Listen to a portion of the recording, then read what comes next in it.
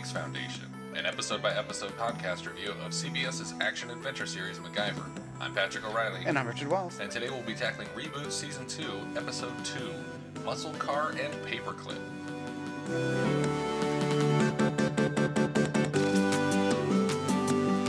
The original air date for this episode was October 6th, 2017. It was directed by Ericson Core, who it looks like was the director and cinematographer on Invincible and the Point Break remake. And it was written by Nancy Q. Why don't we describe this episode in brief? Well, in this episode, Riley is being recruited by a group of unknown hackers to do an unknown job. So Right. she's forced to come out of hacker retirement for the Phoenix Foundation in order to go in solo on her first solo mission. Which I think is the first time that we've had Riley be recruited back into her old hacking career. Yeah. No, it's not. It's not. We've had that a couple times now. No, but I mean, like, where they've... This is a mission sanctioned coming Right. out of retirement. Yeah. I mean, her job is the company hacker. She did go rogue that one time when her mother's life was at stake. Didn't they have, like, a thing that was going to, like, cut her head off? Yeah, it was going to decapitate her. Oh, my gosh, that was crazy. So... I would say, like, this is her first kind of coming out of retirement as a professional gun-for-hire hacker. So we start in the back of a military plane Yeah, cargo plane, over South Korea. which is never relevant. I mean, like, the location location that they are is not relevant. It's just to show that they're international. Yeah. They're fighting a whole bunch of guys on the back door. And the back door of this plane is wide open. On Bad Guy Airlines, which is the first of a couple, silly titling. Yeah, I don't know how they got away with it, too. That's like a registered trademark. Yeah, Bad Guy Airlines could definitely sue these guys.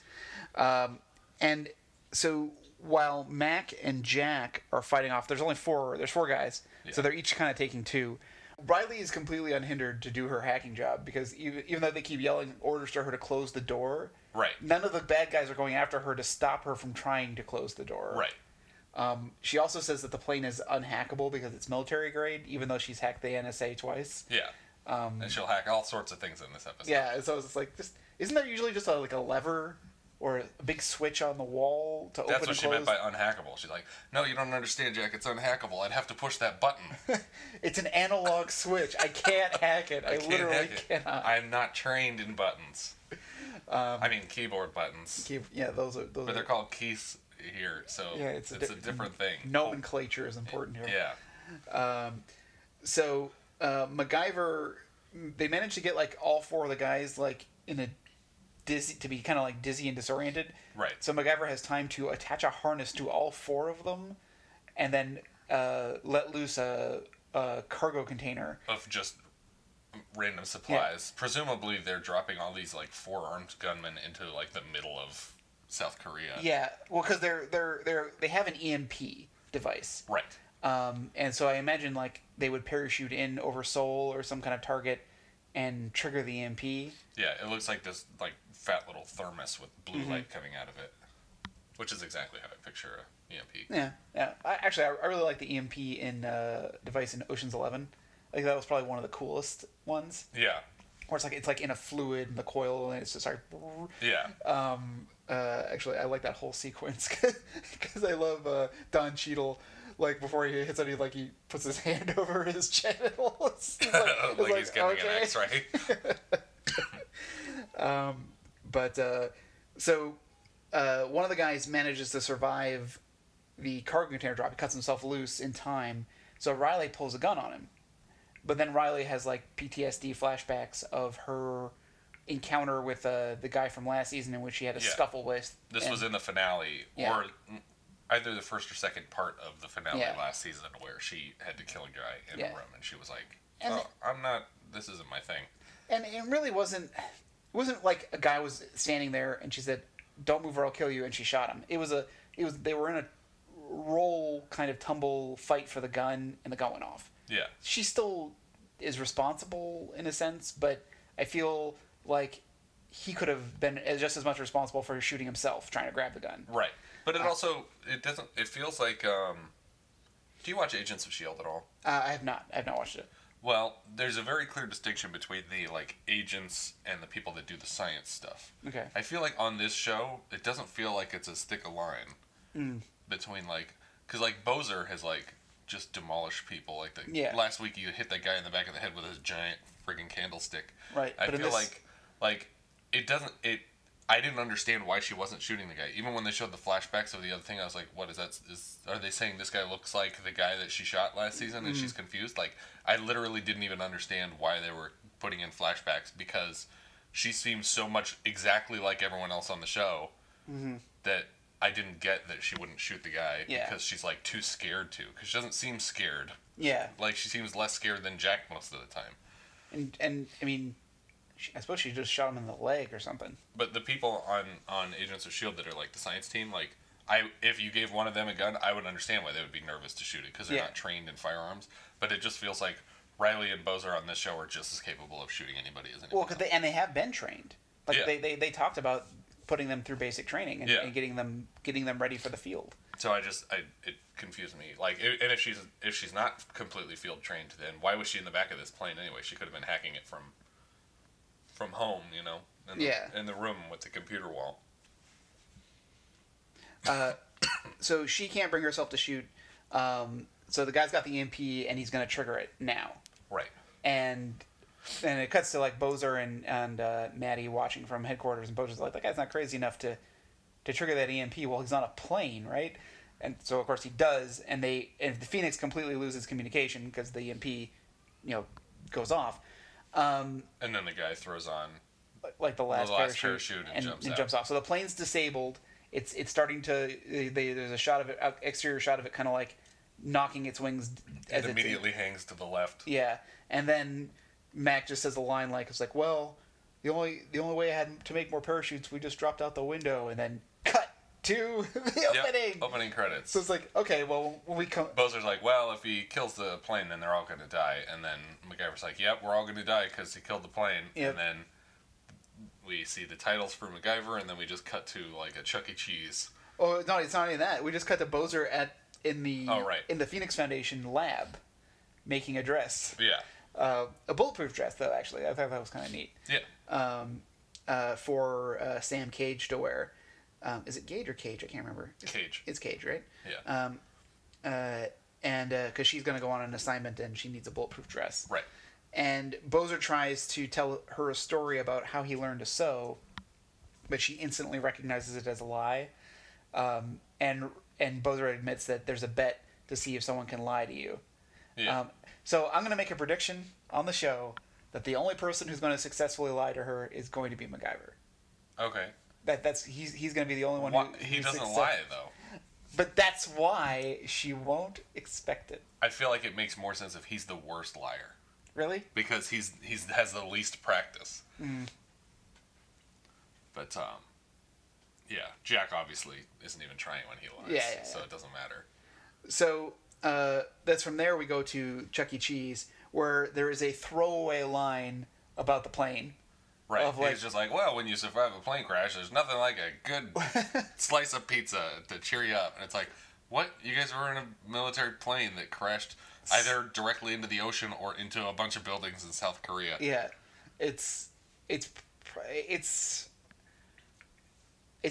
really ridiculously bad and frustrating and insulting as an audience member to just have a throwaway line. We survived a plane crash. Yeah. Thank God for the such and such device. Mm-hmm. I said when we were watching the show, it's like, we're just going to cut back from this. We're not going to know what happened with the plane crash. They're not going to explain why they survived this plane crash when two different characters both said this basically spells out our fate if this plane gets deactivated. Yeah. Whatever. I have a note here. I don't know what it means. I just put pun. I don't know what that note means. I'm sorry, everybody. I bet it was really funny. So at the Chuck E. Cheese, Jack is giving Riley advice about coming to terms with the mission, her failure to take action on the plane. Because basically he and MacGyver have jumped on the blame for this because Maddie doesn't know what happened. Right. So they're both saying, oh, it was our fault because, we're supposed to take down all the suspects. It's not Riley's job to shoot at people. Mm-hmm. But she knows it's her fault because she didn't take down the suspect. Right. Even though it doesn't matter because an empty plane crashed and everyone was fine. Yeah. And the EMP, I guess... Nobody's even got a scratch. They all survived a military plane crashing full speed into the ocean or land. Well, you saw The Mummy, right? Tom Cruise survived it. He was fine. Right, so are they all mummies now? Is that the point? That's the rule. They keep getting redirected to this burial site and they don't know why. Oh, God. What if the rest of the season is just like... It's like a... Yeah. It's not real. What's it They've all called? been dead. Jacob's Ladder scenario. Yeah. They've all died in this crash. This horrible, fiery crash. I see dead people. They don't even know that they're dead. Jack tries to also, like, have her come to terms with, with the guy she killed, and how that's something that's going to stick with you, but you have to be able to move on. You have to have the strength to move on from it. Yeah. That's when they get the call to head back into the Phoenix, because a new group of hackers that no one's heard of has... Something 87 or... Bedlam... Bedlam 87. Yeah. They've come out of... Well, they haven't come out. They've intercepted transmissions that this group is looking for Artemis 37, which is Riley's username. handle. Yeah. She So really wanted Artemis, but there were already 36 of them. other people. Or she changes it every year. I don't know. You do the Ready Player One where you put like a number instead of the letter E. You know. Oh yeah, that would work just Anyway, as well. that's a What if Ready there was Player One already reference. 36 of the E Artemis? There's a movie coming out called Artemis. It's based on another novel by Andy Weir, the guy that wrote The Martian. Okay. But it's being directed by Phil Lord and Chris Miller. Oh, so they'll get fired for that one too? No, because this is like 100% them. Like, this isn't like the studio's not going to be like, hey, you took it in a different direction than we expected for this franchise. It's going to be more like, hey, we're going to let you do what you guys do really well, which is make movies uninterrupted. Yeah. We're not Kathleen Kennedy. We're not going to screw it all up for the sake of our merchandising. I take it it's another science fiction space? Yes, it's about a girl that lives on the moon. I can't remember much more other than that. Well, the main character is like a solid the premise. protagonist is a lady that lives on the moon in some city on the moon. All right, I'm with it. Yeah. So Maddie is breaking down the new mission that Riley has to go back into her life as a hacker and infiltrate this group. I made a note here because it was really bizarre.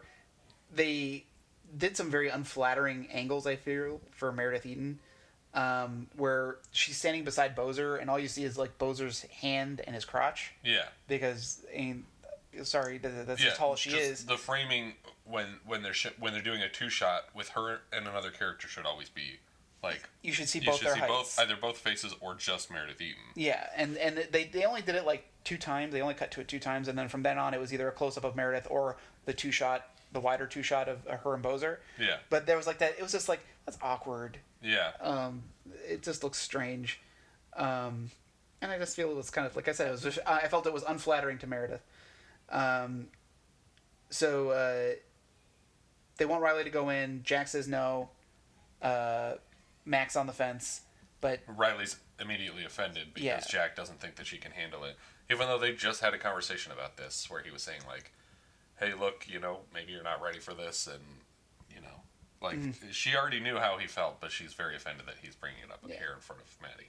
So she kind of like storms out to go prep, and Jack. But she left a bug in the room. Yeah, but Jack and MacGyver stay with Maddie and have a further conversation about she's not ready. It almost feels like there's like a time warp here because she leaves the room and Bozer follows her out and they have a conversation like he was about to congratulate her for her first solo mission. Yeah. And she freaks out on him.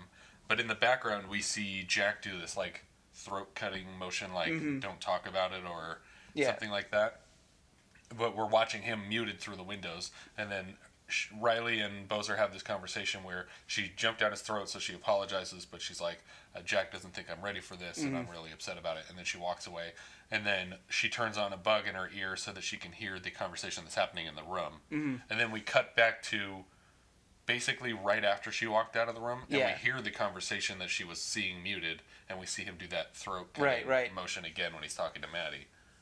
Yeah, it's... I don't know if it was intentional to be that way. Yeah, it's just how it got cut together. Yeah, but yeah, it was noticeable that there was something like kind of going on there. Yeah, that the gesture got repeated at least. Yeah. But yeah, he's both like, eventually Maddie wins MacGyver over to her side of the argument, and Jack's the only one who's saying like, no, she's not ready for this. She's gonna get hurt. But this is also Riley's defining moment, because if she doesn't come through on this mission, then she's out. Right. Or she's out of the field anyway. Yeah. So we come back from the break. Riley's prepping in the lab, and MacGyver and Jack come to. And of course, she's immediately defensive, but Jack and MacGyver there just mostly to give her support, give her some advice. Yeah, some tips. You know, if things go wrong, Jack think says on your follow feet. your gut. Yeah. And Max says improvise, which is their two mottos. Yeah. So they know they can't put a bug on her because they'll sweep her for bugs. So MacGyver gives us a little bit of a history lesson of a listening device that passive. Yeah, it's not active unless a microwave beam is actually charging the device to transmit. Right.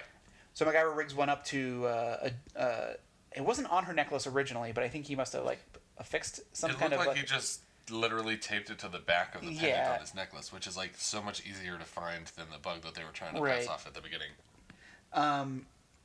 So and he does a test where there's like a stereo in the room, but when he turns the stereo on, it makes high tech bleep bloop blop sounds like. Yeah. I was like, it's just a stereo. Why is it so complicated? Why is it making all these noises? So they do a quick test, that as long as the transmitter's hitting it, it'll be active, and when it's off, it's not. But how microwave transmitters work off line of sight, so that's great if they can see her. But if she were in, say, a steel and brick building, concrete and brick building, it's not going to work. So hopefully she. Also, wouldn't he have to constantly be pointing it directly at her? So he'd have to know exactly the direction. Yeah, exactly. You'd have to know.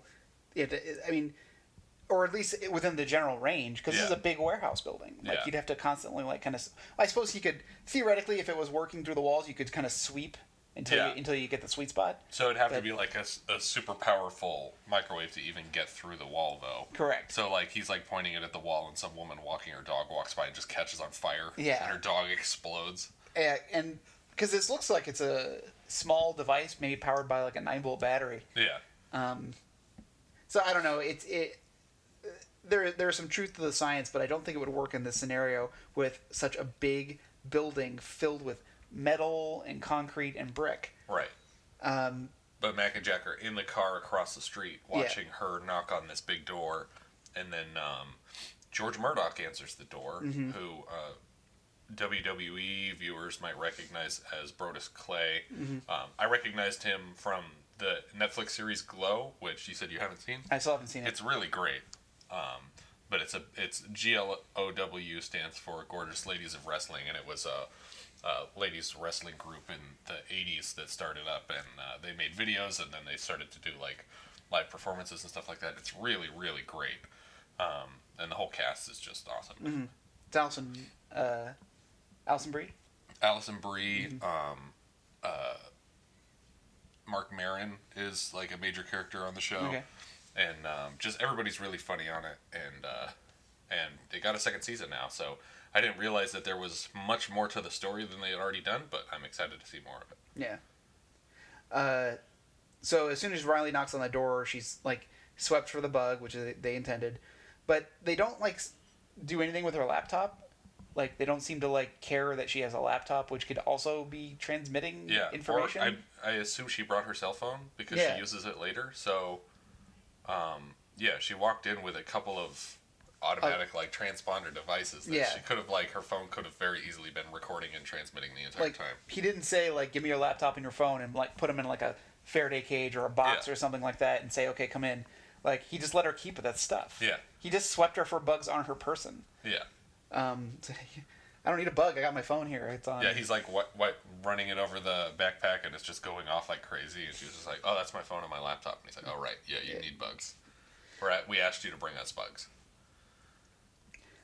So she gets in and she meets the crew of this new hacking group. Right. Made up of Cyclone, Akira, and D-Rez as well as the big guy who answered the door named Goliath. Right. Cyclone is played by Ronnie Jean Blevins, who has like a lot of like kind of like smaller credits all throughout. He's got a lot of stuff. Yeah, I mean the stuff that's at the top of his IMDb page, which is supposed to be like the biggest stuff, was like Dark Knight Rises. He played a cement truck driver, which I don't remember that character, but then I also refused to see that movie a second time. So yeah, I mean, and the Akira and D-Rez, they've also just got a number of like smaller parts in different things. But Goliath is the one that I actually recognize. Yeah, from his he's other work. he's WWE, and so people know who he is. And so they kind of like are like, oh, so you're the famous Artemis 37. We don't believe you, so we're gonna have you do a test. Yeah, they give her the swordfish test basically. Yeah, just without the blowjob. They're just like, here, hack into a thing and turn the lights off. I was like, all right, swordfish test. They're like, no, we don't do that here. Oh, that'd be funny if she like cracks her knuckles and she's like, all right, here we go. She claps twice and the lights turn off and she's like, oh, I did it. Who put that in there? Very clever. How did you know? Well, I saw the clapper plugged in across the room. The clapper. Oh, it's the best.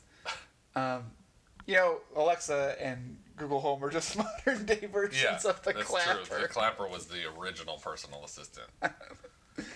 So it's 17 claps to turn on the air conditioning. To order a Blu-ray of Frozen. So they want her to shut down the power grid, and so she starts getting to work, and but then she just kind of like stops. Well, they also pull a gun on her to motivate her to start the job. Yeah. And Jack hears the gun being cocked and goes into full-on panic. And set down on a table, yeah. So he starts trying to march in and plans to like just kind of go in guns blazing to get her out of there. And luckily, like last week, they don't have any sort of surveillance outside the building to notice two guys agents yelling from a Secret Service trying to break into their complex. Their top secret hacker hideout. Yeah. But Jack, Mac is successfully stopping Jack for now, while Riley pulls off the hack, but not of the power grid. She hacks the hackers' computers and puts ransomware on everything. I mean, you could just say that I locked you out. You don't have to bring up. It's also not ransomware because the screens just go blue, which I'm assuming is actually we're suddenly seeing what the monitors actually looked like on set, which is the blue screen that they replaced it with. But ransomware is like when a message comes up that says you have to give me this much money before I can unlock your computers. I mean, the concept is that I've locked down your computer and only I can get it. I get that. But just like, say I locked you out of your computers. That's all you have to say. Yeah. I mean, we're using terms like ransomware. And earlier they said they're going to pay big Bitcoin. It's like they're just like Googling internet terms so that they can splice them into the show, and it's like, okay, yeah, we get it. Like I actually would have liked it more if they'd used one of the other like cryptocurrencies, like if Dogecoin? it was like Dogecoin or like literally there's like hundreds of them though. There's like a whole stock market of internet currencies, and it's like they just had to go with Bitcoin because they're like this is the one that people have heard of but they don't know enough about. So exactly, it's sound high tech. I don't know how it works. But she says they have 30 seconds to let her put in a code, and of course she does, and they get their computers back. But there's this shot of the hackers with the blue screen, the bad guy hackers. Yeah. Their computers are blue. There's nothing on it, but they're typing, and then the computer screens come back when Riley unleashes them, and they don't react. They just continue typing as if nothing's happened. Yeah. I was like, what were you doing before, and what are you doing now? Well, they were getting up to speed. You can't just wait for the computer to start up. You just start typing your sentence, and then you start over as soon as the monitor comes on. They had the foresight to get an insert shot of them going, "Hey, my computer's locked out." But they didn't do the opposite. They didn't do the opposite. They just play that one in reverse. Typing. Perfect. Cut and frame. So Maddie is furious with Jack and pulls him out because he's unstable and he's emotionally compromised with Riley in the field. But Riley proves herself enough to the hackers to get in on the next phase of the job. So we cut to Sam is interrogating the Chinese ambassador. Right. And because we needed her to do something in this Yeah, episode. it's kind of reminiscent to the Black Widow scene in. I thought so too, Avengers. except for he's the one tied to the chair instead of her. Yeah, she answers the phone. Is like, "What? No, this idiot's telling me everything." I love that scene. Honestly, that's the smarter way to do the scene. It makes more sense if she's the one tied to the chair, and she's getting all the information out of him. Yeah, but I guess they didn't want to completely copy. Yeah, the I guess Avengers. not. But Sam is called off by Maddie, and is forced to leave the ambassador tied up to a chair for now. But it's also weird because when we're joining this scene, she's already tied into a chair, so he already knows that she's a foreign agent. Right. And she's like, "Hey, you wouldn't want everyone to know that you let a foreign agent into your office, would you?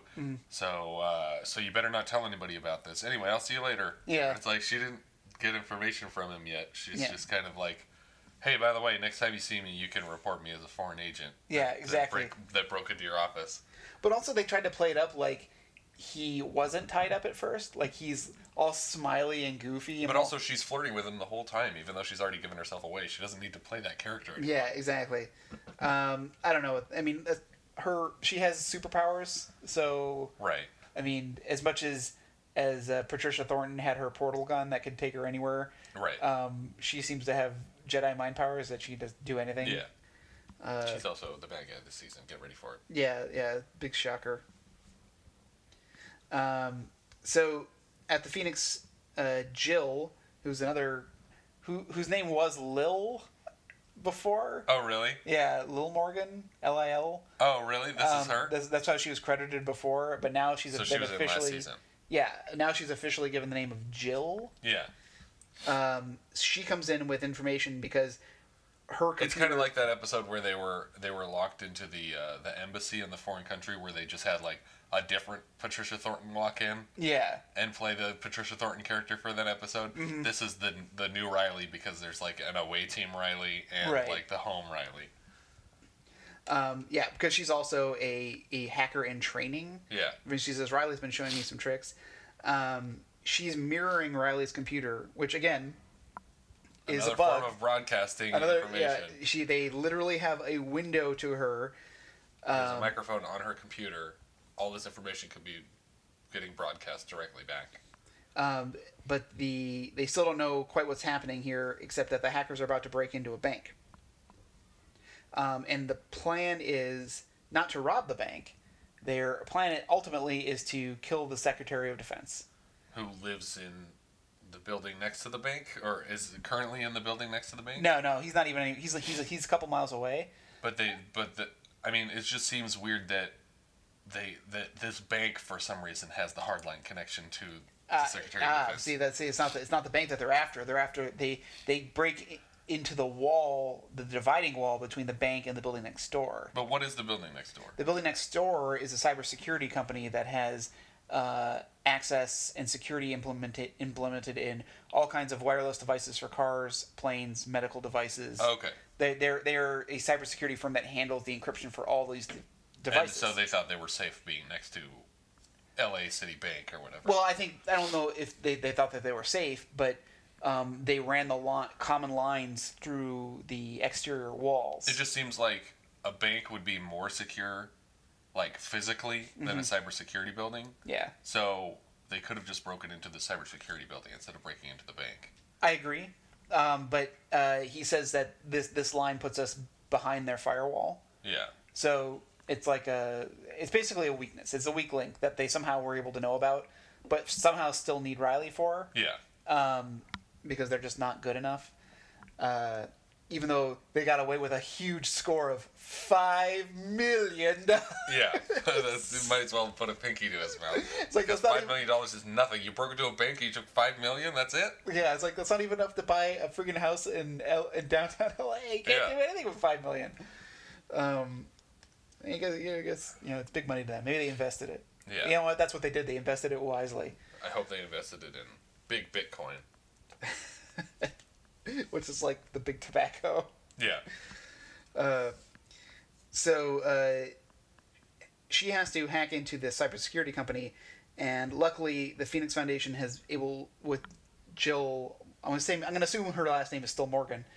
her help, they've actually reactivated the security camera so they can see what's going on inside the bank, including the janitorial closet, which has a camera. Right. For some reason. Yeah. There's no cameras outside the building, but there's a camera in this janitorial closet. I guess they really don't trust that janitor. Actually, that's not true. They do show a camera outside the building that's pointed away from them when they're hacking into the building, but it's like, that's what the camera would be pointed at. Right. It's this little panel that people have to type into to get into the building. Meanwhile, while this is happening, MacGyver and Sam are trying to convince the Secretary of Defense that he's in danger from an imminent cyber attack, which, and his whole security detail is like, whatever, we just finished our dinner, we gotta go home. Yeah, it's like, we got guns, we'll defend him from the viruses of the internet. And so he gets away, but at this point, the hackers have gotten in. Riley tries to stall them by typing slow, and Bozer kind of like notices that she's typing really slow. She must be trying to stall for time. Yeah. But she is hacking the thing. Yeah, she is still doing her job, I guess, to stay inside. But Cyclone grabs the computer from her when he realizes that she's taking too long, and that's when he sees that she's transmitting everything to an exterior person. Yeah.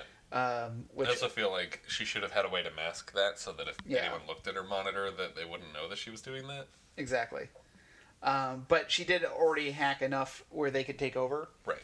And so they throw her in a trunk, and they're getting ready to enact their plan. And Maddie says, the Secretary of Defense is going to be attacked now. This is happening now. Yeah. Mac and Sam, you need to find him. It's like, but he just drove away. So, and they run out of the building, and they see his car pull around a corner, and he's like, it's a late model SUV, like, it's totally hackable. Yeah. Which on the show they made it clear that you could just, like, type a couple buttons and hack it right into a car and steer it wherever you want. OnStar. Yeah. Lock all the doors and... Well, MacGyver did do that in the original series. Yeah. He did hack that guy's car. I'll take veggie pizza running through the garden. So Riley's now trapped in a trunk. MacGyver and Sam stole a muscle car because MacGyver says this car doesn't have any modern components in it. Right. Hopefully. Yeah. I mean, they may have modded the stereo or something like that, but... little does he know it turns into a Transformer. Yeah, it's Bumblebee. Or it's one of the monster trucks. Yeah, that's true. Same thing. Lucasfilm. Same studio. I'm excited for the Bumblebee movie, the standalone one. Yeah, I mean, I think that's probably I forget who the director is, but it's somebody cool. But I like Haley Stanfield too. I think she's the main character of it. Yeah, she's great. Travis Knight, that's right. Travis Knight just did Kubo and the Two Strings. He's like, I always confuse it. It's either a shoe company or a sunglasses company that he owns that he started alongside Leica. Yeah. Because there's like, it's either like Nike or Oakley's, because the CEOs of both of those companies started Red and Leica. Okay. And so I always like confuse which one is which. Red is in the Red camera? Yeah. Oh, okay. I think that's the sunglass company started the camera. Interesting. So I think it's a shoe company. Travis Knight was the CEO and then started Leica, and he actually, I think he mostly ran the company, but now has directed the most recent release from Leica. So, but now he's transitioning into live action. Yeah. So Riley's in the trunk. MacGyver and Sam are in pursuit of the Secretary of Defense. So, Riley manages to piece together a phone from stuff that's in the trunk of the hacker's car because they just kept equipment in there. Right. Also, but... enough equipment to build a phone. Build a phone. In pitch darkness. But also, this is also a modern car, and all modern cars have trunk releases. Yeah. She I mean, obviously they're driving, so she couldn't just, like, jump out. Yeah. But she could probably open the door enough to, like, give a location, or even, like, I don't know. I feel like that she had some options here. Or maybe they broke off the trunk release specifically because they were planning on throwing her in there. But just show that. It's a neat little detail to show. So she puts together a phone and calls Jack because Jack's number is the only number that she knows, which I think is a moment. That actually would be a funny bit. Like you show like they throw MacGyver in the trunk and then like they start driving and like suddenly see the trunk pop open, and they slam the brakes on the car, and the guy runs around. He's like, "God, stupid piece of crap," and he just breaks off the trunk release and slams the trunk again. Yeah. Like, before MacGyver's able to do anything about it.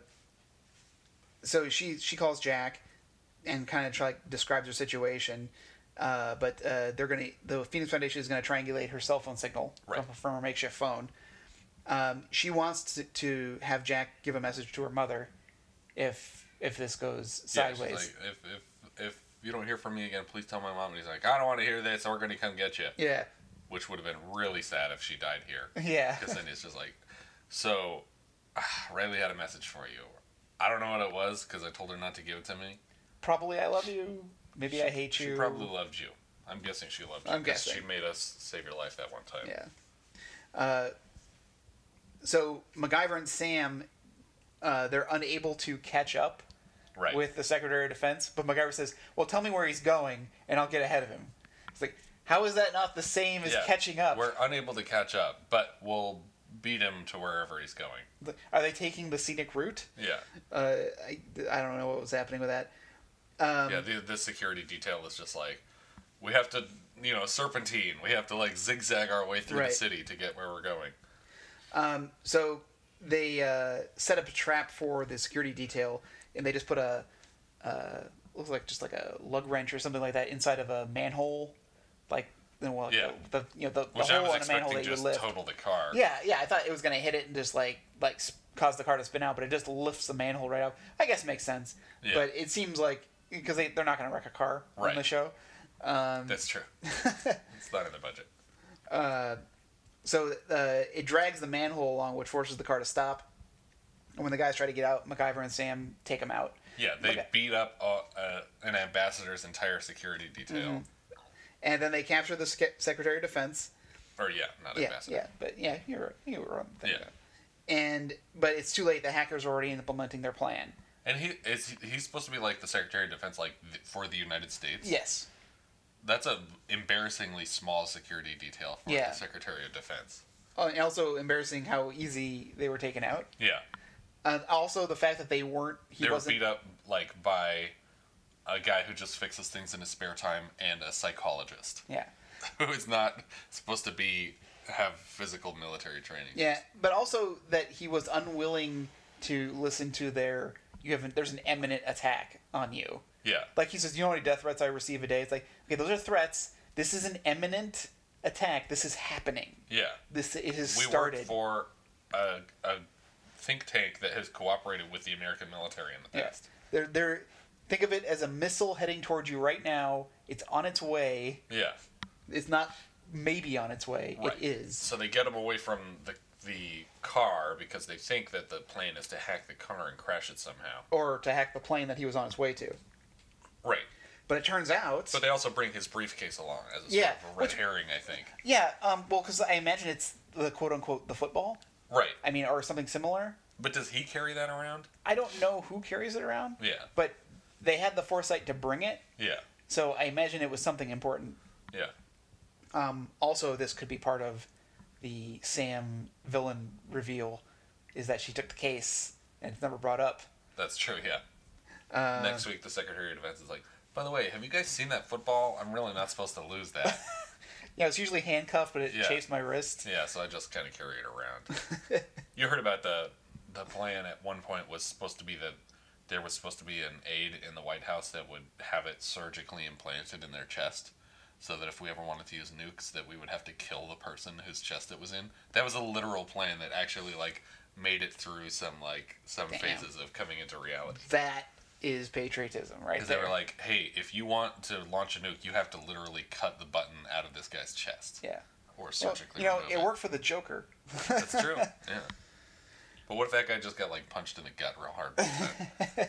Like Harry Houdini just accidentally pushes the button. So the hacker's plan is in action, and all of a sudden the Secretary of Defense starts groaning in the car because something's wrong. Right. And he starts to pass out, and they're all, wait, how can they possibly be affecting him now? And Sam opens up his shirt, and you can see there's a big scar where he had a pacemaker inserted. Right. So they've hacked his pacemaker. Yeah. We Which is evidently a thing. Yeah, we questioned the validity of this during the show, but we had to concede that the show did their research, that in late 2000s they did develop Wi-Fi capable pacemakers and did also demonstrate how they could be hacked in the same year. So presumably the purpose of Wi-Fi in a pacemaker would be to like update firmware to make things run more smoothly, or I think to let someone know if it stops.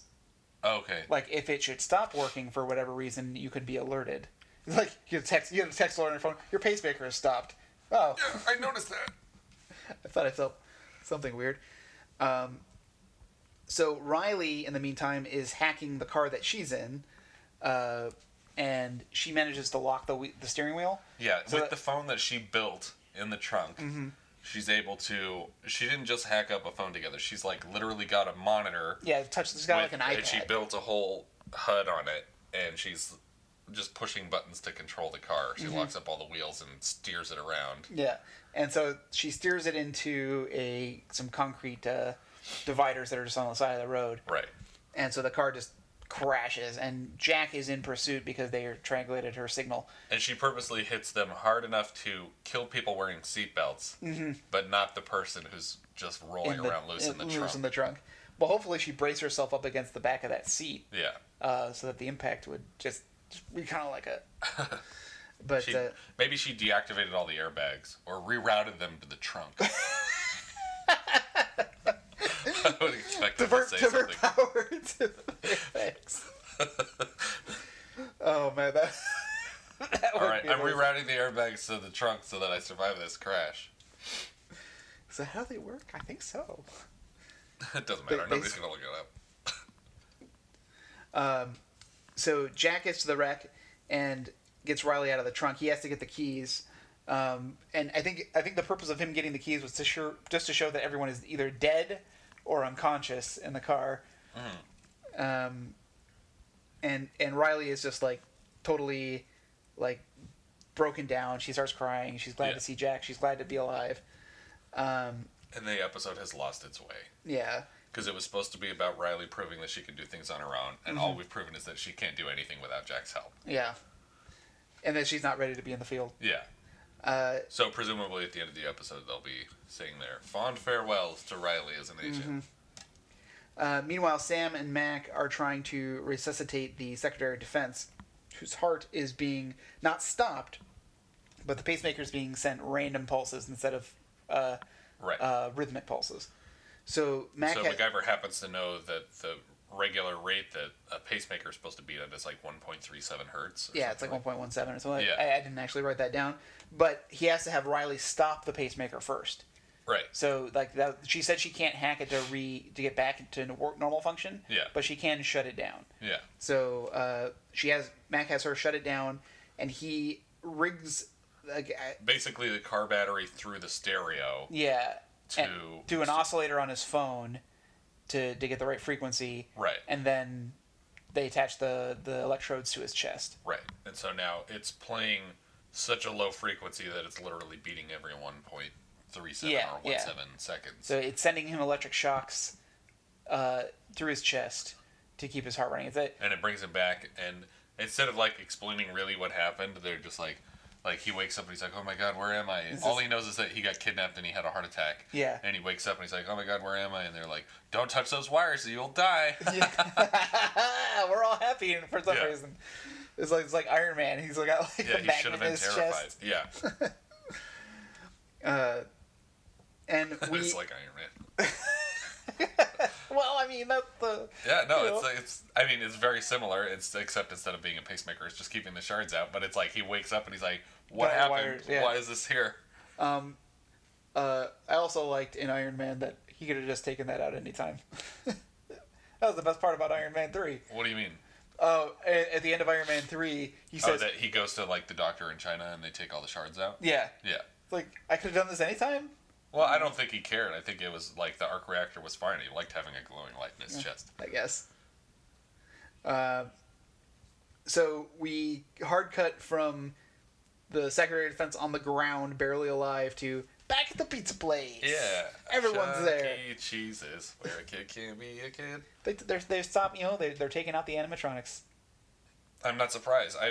We were looking at Chuck E. Cheese as a potential for Addie's birthday party, and I go in there, and they don't have the play area anymore. It's just the arcade has taken over the whole thing, so that it's like, no, we just want your money. We don't want your kids to have fun. And so, there were animatronics up at the front of the pizza area, the dining area, and all the TVs in the whole store are like, oh, 5 minutes till showtime, 4 minutes till showtime, and I'm like, oh, Addie, okay, so let's come over here and watch this. The animatronics are going to sing and play a song, and then they're like, 10, 9, and I'm like, oh man, this is going to be so fun. The lights never come on, and the countdown finishes, and then a dumb little music video plays on the TVs in the place. I was like, I thought the TVs were directing us to the show that was going to happen on this stage with all these animatronic characters that are sitting here in darkness. Yeah. And no, there was no show. It was just they played a music video on the television, and then it's like 40 minutes till showtime. And I was like, what? Really? That was it? I feel like this is the perfect opportunity for like a pop-up Chuck E. Cheese, but it's Five Nights at Freddy's. Oh, that'd be great. Yeah. Is there like any maintenance costs involved in these animatronics dancing around? I don't think that they have been touched since the 80s. Like, just run them. Just plug them in. It's as easy as plugging them in, and it makes the experience so much more fun than watching a music video on the TV. Yeah. With guys in like suits, you know? Yeah. Exactly, yeah. They're like mascots. They're not robots. It's cooler that they're robots. Like, even as a kid, I knew that they were robots. And I thought that was cool. Awesome. I still say one of the best animatronics was a Hopper at Disney's California Adventure in the Bugs Life area. Oh, yeah? They have this animatronic Hopper, the Kevin Spacey character. Yeah, yeah. And man, he just is so fluid in his movements. It's creepy how great it is. Anyway, back to MacGyver. They're all at the pizza place. Even Maddie's there, and they're all talking about mission critical stuff like killing people and saving the Secretary of Defense. I forget if it was in this instance or the previous instance where he was talking about. No, it was the first time we're at Chuck E. Cheese, and Jack says something about like, "Oh man, I remember coming with you as a kid, and you were just running around all over this place, and you had all these tickets." And he's like, "Yeah, I won all those tickets for you on the skee ball." And she's like, "Sure you did." And he's like, "Wait, are you telling me you hacked the skee ball machine?" And it's like, first of all, I was a child. Mm-hmm. Second of all, how do you not notice that you're failing at a skee ball machine? Like, yeah. If she hacked the skee ball machine, he's just like, oh wow, it looks like that tray at the bottom is worth the most points. I'm just gonna keep hitting that. And she's like sitting there with a laptop plugged into the thing for no reason. Oh, you're doing great, Jack. Yeah, so now we're back at the table at the end, and everybody's there. It's a full Phoenix family reunion. Yeah. But then also, like, the restaurant mascot, this giant cat, comes up to Maddie and starts harassing her. Yeah. And she makes some comment about, like, plucking his whiskers. And there's, like, a record scratch. Yeah, they play, like, a record scratch, like, oh, solid burn. Yeah. I don't know what was going on there. It was pretty rough. But then they invite, they talk about the mission critical stuff that they shouldn't be talking about in public. Yeah. At a pizza place. And then Sam joins them. Yeah, and then Sam joins them. Because they're like, oh, what are the chances the one person that we work with that we didn't invite to the office party? And she has enough time to just sit down while Bozer and Mac, like, throw food at each other, and that's the end of the episode. Yeah. She's a bad guy. Yeah. What the hell, this episode? This episode was real bad. Yeah, it was... And I didn't bring it up during it, but there was so much weird editing going on in this episode. Yeah. I tried to do a larger sampling, but I just didn't have time. But there was a sequence. I did a 1 minute sampling, and every almost just under 2 seconds average, there's a cut. Yeah. Every 2 seconds, 1, 2, cut, 1, 2, cut. But if you remove like the top 10 longest scenes in that instance, well, the longest scene was 10 seconds. Yeah. Then it's only just about every little over 1 second. It cuts every 1 second to a different angle, or closer up. It's like every 1 second. It's so manic. And it's cutting in the middle of words, in the middle of lines. Yeah. All over the place. And usually, what that's a sign of to me is that they had to Frankenstein the scene together because the actors couldn't memorize the whole line, and they had to Frankenstein a bunch of pieces together. It was beyond the 3-camera setup. Yeah. It was some weird situation. Yeah, there was 2 over-the-shoulder shots that were coming from either side of the car. There was 2 like single shots coming through the windshield. There was a double shot, like a 2-shot coming through the windshield, and then like a closer one that was like on the other side of the windshield. Yeah. It was like, why are we doing this? They had no for MacGyver and Sam in the scene they're in the car together talking. There's at least 7 or 8 different camera setups. Yeah. And she has to go through all these motions of putting on new clothes and taking off makeup for each one of them. It was really bizarre. Did they imply that she changed completely out of the bulletproof dress in the passenger seat? Yeah. Why? Like, it's because she didn't even do anything else for the rest of the episode. But she did nothing else. They didn't like they went to the Secretary of Defense in the restaurant. She could have been wearing the dress still. Yeah, well, she punched some guys later. Yeah, but why not wearing that dress? Why did she have to have an outfit change? I don't know, because the dress isn't really tactical. It's bulletproof. It's defensive. It's not tactical. Whatever. I stand by the decision to change wardrobe. I just think it was weird. Like, they tried to make it like a sexy scene. Yeah. Like, she's like, can you undo my back? But then, and you see her take off the shoulder straps, and he turns away. But all of a sudden, she's got a whole other set of clothes. Yeah. So I don't quite, like, she would have had to have put on pants as well. Yeah. So there's like a whole bunch. Can you unzip my pants? Why do you need me to do that? The zipper's in front of you. Just do it. Just do it, MacGyver. It was like the scene in Into Darkness where Carol Marcus disrobes to change in front of Kirk, and she says, "Can you turn around?" And he turns around and looks anyway. Can you go in a different room to change? I don't know why you're here doing this. I'm not going to complain about Alice Eve taking anything off, but no, but also he does look, and she's like now just in her underwear, and she goes, "Do you mind?" And it's just like, why is this in the movie? Yeah. Why is this in a Star Trek? Was that was Into Darkness or the third one? That was Into Darkness. Okay. I love the third one. Who did Into Darkness? Was that JJ again? No, that was. Oh, it was Kirkman, right? Yeah. Because Kirkman and Orky wrote the first 2, and then Simon Pegg wrote the third one. No, J.J. Abrams did it. He did. Okay. And I mean, Orky and Kurtzman wrote it. Oh, Kurtzman was supposed to do the third one, and then he dropped out. Yeah. And then Justin Lin stepped in. Yeah. Because there were creative differences. Yeah, and Justin Lin did a fantastic job. And Simon Pegg wrote the third one. Yeah, and I can't say enough good things about the third one. Yeah. People have mixed. A lot of people don't like the third one. Yeah, a lot of people don't like it. It's like, oh, it wasn't as much action. It was like, they were like, I don't understand. You made a Star Trek movie and they used the Beastie Boys to defeat the aliens? Like, yes. Yes, that's what happened. It's still our universe. Yeah, so this episode, not so great. Maybe the worst so far. Yeah, I just was very frustrated and displeased with everything that was happening. The scene at the end is really indicative of the entire series. Yeah. And the problems that they have.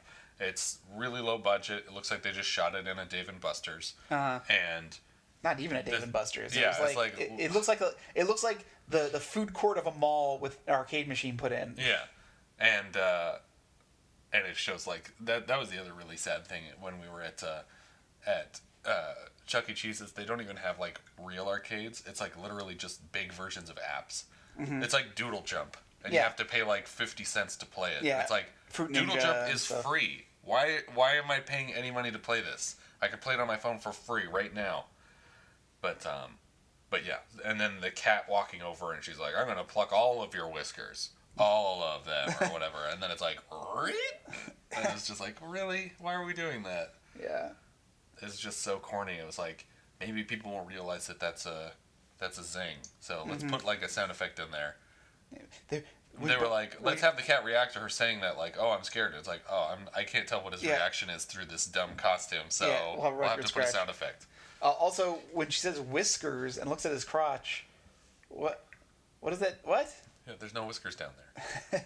Also, that's a person dressed as a cat. That's not a real cat. Yeah. So pulling his whiskers off would not do anything. And the fact that this is like the button for this episode is like, I don't like it. Maddie wouldn't go. Do it at MacGyver's place. Do it where you've always done these little moments at MacGyver's house. Well, they have the location. They paid all that money. They're not going to just do the one scene there. They definitely shot both of those scenes. Oh, immediately. The same day within like a couple hours. It's a mess. Remember when MacGyver would just drive into a town and something would be happening? Yeah, like And- aliens were. Let's do an alien episode. What? Okay, I wasn't quite going there. I was talking about like the pesticide Nope, labor I dispute want episode. aliens, zombies, Bigfoot. Let's get into the real stuff. Yeah. Okay. Bigfoot. The real I'll give you. problems facing society. I don't want to hear about hacking pacemakers. I don't want to talk here about legit stuff. I want Bigfoot. Or I want some guy who creates a house that kills you. Yeah, exactly. Where's that stuff? Where's We need a Quail? Deathlock. Ah, man. We should write an episode. We should write a spec. We should write a Deathlock spec. Yeah. And then we'll go to the writers and we'll say, hey, we wrote a spec. And they'll be like, you know what? Just to get back at you for all the crappy stuff you said, we're going to make the episode that you wrote. And then read what anybody thought of it. Yeah, I think that's about it for this episode. But we are excited for next week because, We're remaking the Heist episode. yep, it's if only they could get Vernon Wells in there. Yeah, that's not going to happen. It's called Roulette, Wheel, and Wire, and according to Andrea Seitz, it was originally slated to be the second episode, but they're playing them out of order for whatever reason. They do that. I don't know why they do that. but- So, yeah, next week we're going to have Roulette, Wheel, and Wire, which is, like, even in the promo for the episode, it said something like, we're taking the heist to new heights. So it's, like, literally a blatant reference to the fact that this episode was called The Heist the first time. Yeah. And they showed a shot of him like with a vacuum cleaner suction climbing gear. It Yeah, looks climbing the so outside bad. of a building, which I'm pretty sure happened on an episode of Archer. Like him climbing up the outside of the building like that. they climbed up on the outside of a building, but they had like the more practical suction cup ones that you have like the thumb and to release, and then Yeah, and you have the new, actual the new tactical ones. ones instead Yeah. of the MacGyver made ones. But yeah, so look forward to that. Yeah. I was pretty sure I told Andrea that there's no way that the casino is not going to be owned by a woman named either Catelyn or Caitlin because they're just gender swapping everyone but Mac and Jack. But they don't. I don't think they have a cast for it, right? I don't know. She actually had some information on the production and made a prediction as to who would be the casino owner, which was actually a female. The only woman I see in the credits so far is. It wasn't someone from the credit. It was someone from, because Andrea actually follows like all the information about the show Oh, okay. on like every single cast member's Instagram, and she just has all this information. So she's an invaluable resource to us. And she also confirmed our suspicion from last week that the Cuba stuff was all second unit. She sent some pictures. If you want to check them out on the Facebook page, she sent some pictures of them shooting the motorcycle sidecar stuff in Cuba with the stunt doubles. Carolina Wydra, or Carolina Wydra with a K, is an actress's name who apparently makes an appearance in that casino episode. Okay. She's not on the IMDb page for it yet, but she'll be in the episode, and I'm sure the name will be Catelyn or Caitlin or something like that. But yeah, I think that's about it for this episode. If you want to share your thoughts, you can find us on Twitter at Opening Gambit. You can find our Facebook page, facebook.com/Phoenix Foundation Podcast, or our website, phoenixfoundationpodcast.com. And if you're digging the show, feel free to review us on iTunes. Tune in next week when we cover Roulette, Wheel, and Wire. And thank you for listening. Thank you.